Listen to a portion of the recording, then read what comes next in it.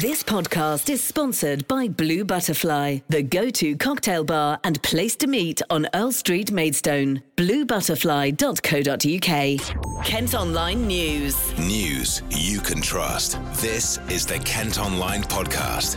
Nicola Everett. Hello, thanks ever so much for downloading today's podcast. Hope you're okay on Wednesday, September the 22nd. First up today, a woman claims a railway worker in Kent ignored the fact she was having an epileptic seizure on a train because he didn't want to hold it up. Nichelle Kelleher had a fit while travelling home. Her brother was with her at the time and went to get help, but she says he wasn't listened to. Well, Nichelle posted a video of her exchange with the South Eastern employee on Insta after she'd recovered. You were speaking to my brother. I was, yeah. You turned off your video. My video was never on. It's on now. And you were saying you didn't care I had an epileptic fit, yeah? I said I didn't care what he was saying because he was delaying the train. You didn't care I had an epileptic fit, though? I wasn't. Well, you won't have an epileptic fit now, are you?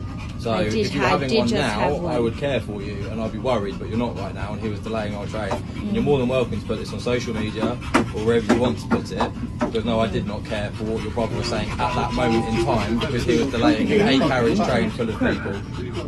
Okay? And your name is? I don't have to give you my name.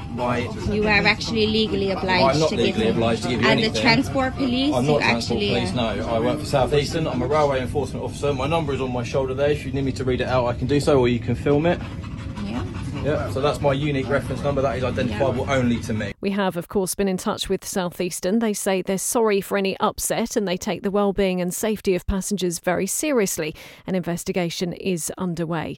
Meantime, a top railway boss has apologised to Kent commuters for suffering unacceptable delays as they go back to the office. Passengers travelling to work in London have been held up for 3 consecutive Mondays due to various different problems. The head of Network Rail Routes in the county says the team are doing all they can to minimise disruption. Kent Online News. Some other top stories from Kent Online for you now, and a court has heard how hospital patients in Ashford were put at risk at the height of the pandemic after a man destroyed life-saving equipment. Kevin Raj became angry when police brought him to the A&E department at the William Harvey last April. The 24-year-old from Folkestone caused more than £5,000 worth of damage and kicked 2 officers. He's been given a suspended sentence and ordered to do 200 hours of unpaid work. 2 drug dealers from Whitstable and Herne Bay have been jailed for a total of 19 years after cocaine was found hidden in paintings and books. The pair had used an encrypted phone platform to import the drug, but were found out when the system was cracked by authorities in France and the Netherlands. A man's been arrested after a suspected explosive was found at a property in Margate. A number of homes had to be evacuated on King Street yesterday evening, and the bomb disposal team was called in to deal with the device. The suspect is being held on suspicion of drugs offences. Climate change protesters who caused disruption on the M25 could now face a prison sentence. National Highways has been granted an injunction against Insulate Britain.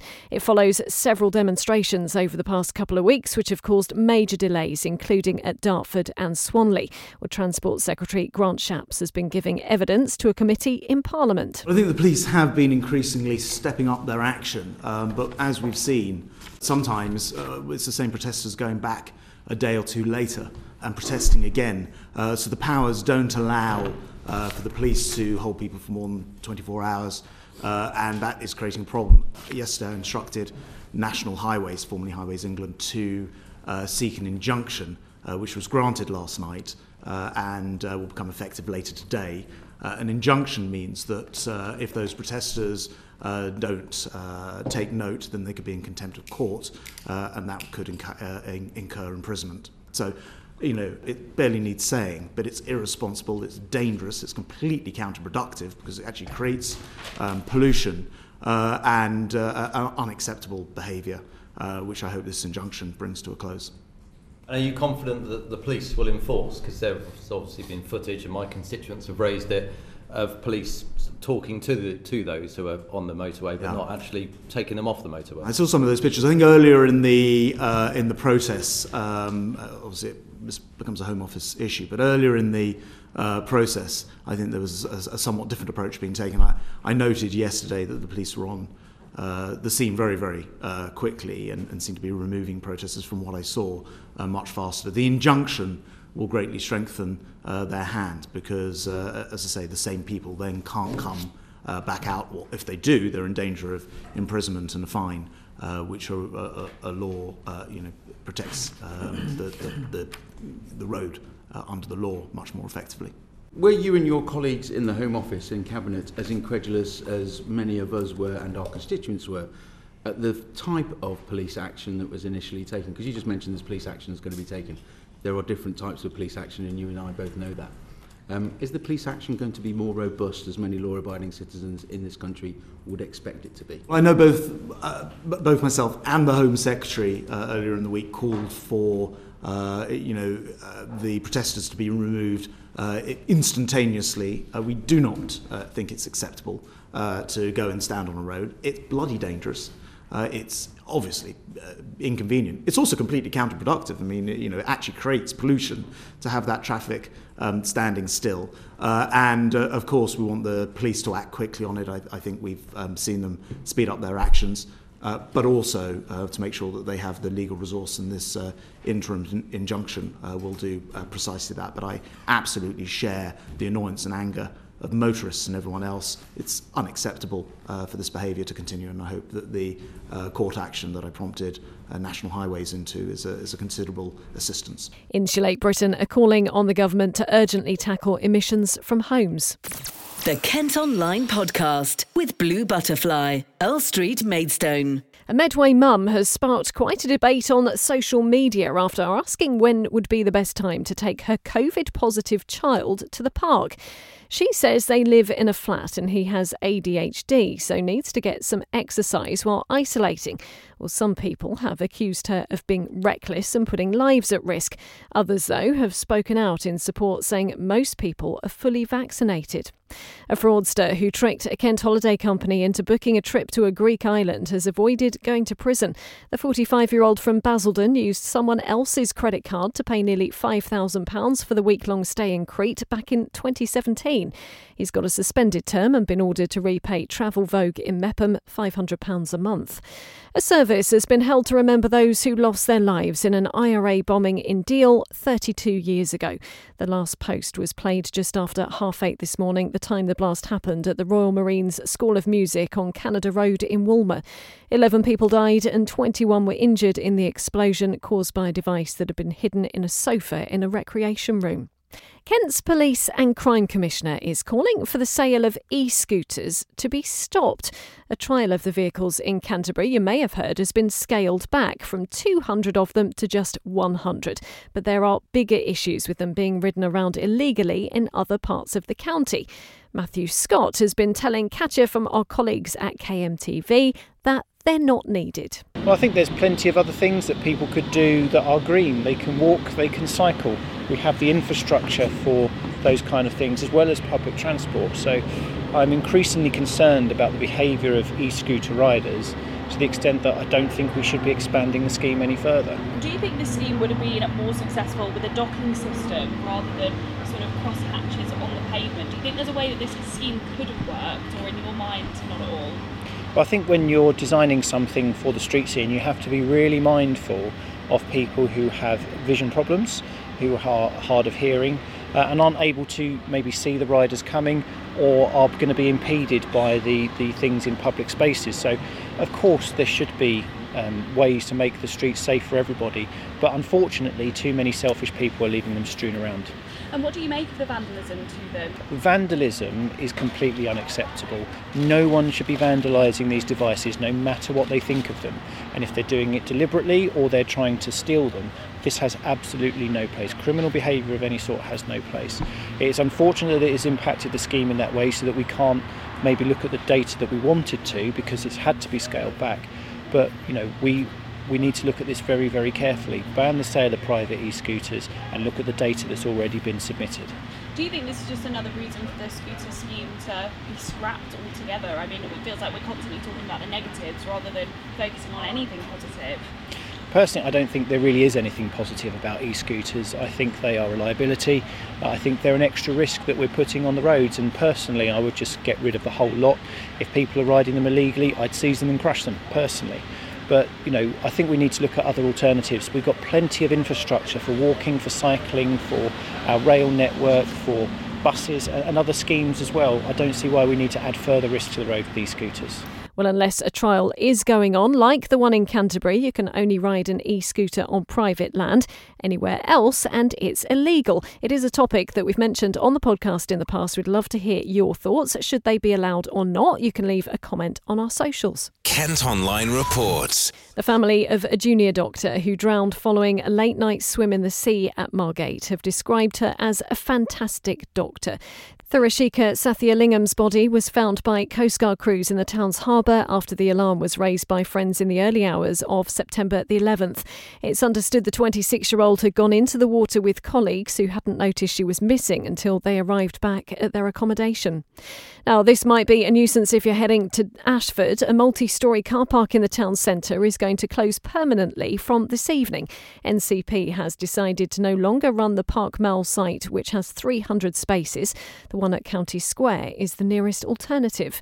At Kent Online, you can see what a new 400-home development could look like in Ashford. Developers have released more details of the proposal, which would see a mix of 2, 3 and 4-bedroom properties built at the Westbrook Park site in Sevington. A farm shop, cafe and co-working space have also been proposed. Coming up on the Lowdown on our Facebook Live tonight, we're going to be discussing mental health. It has been a really big issue during the pandemic. Well, health expert Dr. Julian Spinks, who's a GP from Strood, will be joining Ollie, along with a Medway barber who's been giving advice to clients.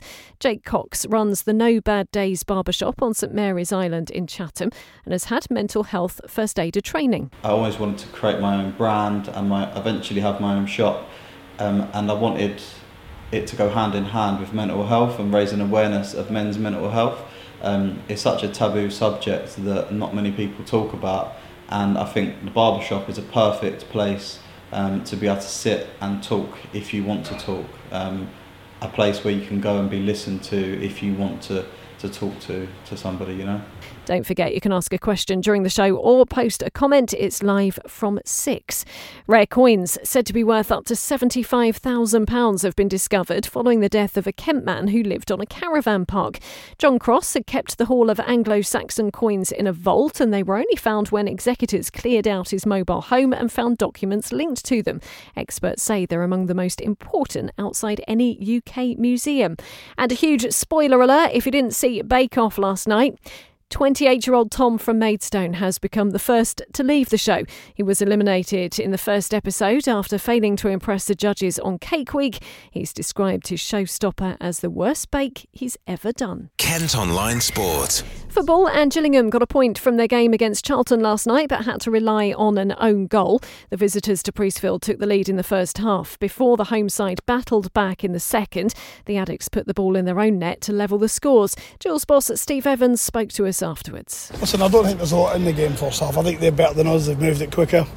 We were taking 3 touches when it should have been 2, 4 when it should have been 3, 2 when it should have been 1, and we didn't really have any cohesion. And we said about the quality up to Big V wasn't where it should be, and I just felt the longer the half was going on, there was a lack of penetration off them, and so the first half they get the goal. I think it's a bad deflection. I think it's a wicked deflection that gives Jamie no chance.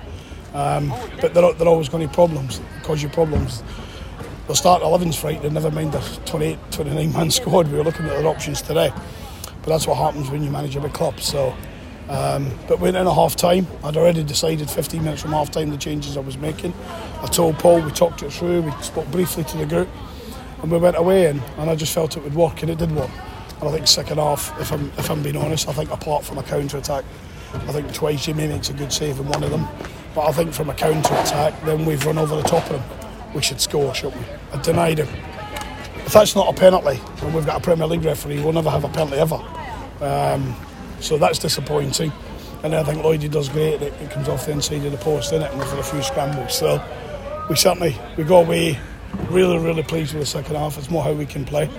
And disappointed we've not won the game, because we should win the game. I think if you take it in its totality, I think Charlton's a bit better than us first half, and I think they look more threatening than we have. We didn't look threatening at all. We lacked that little touch, that composure.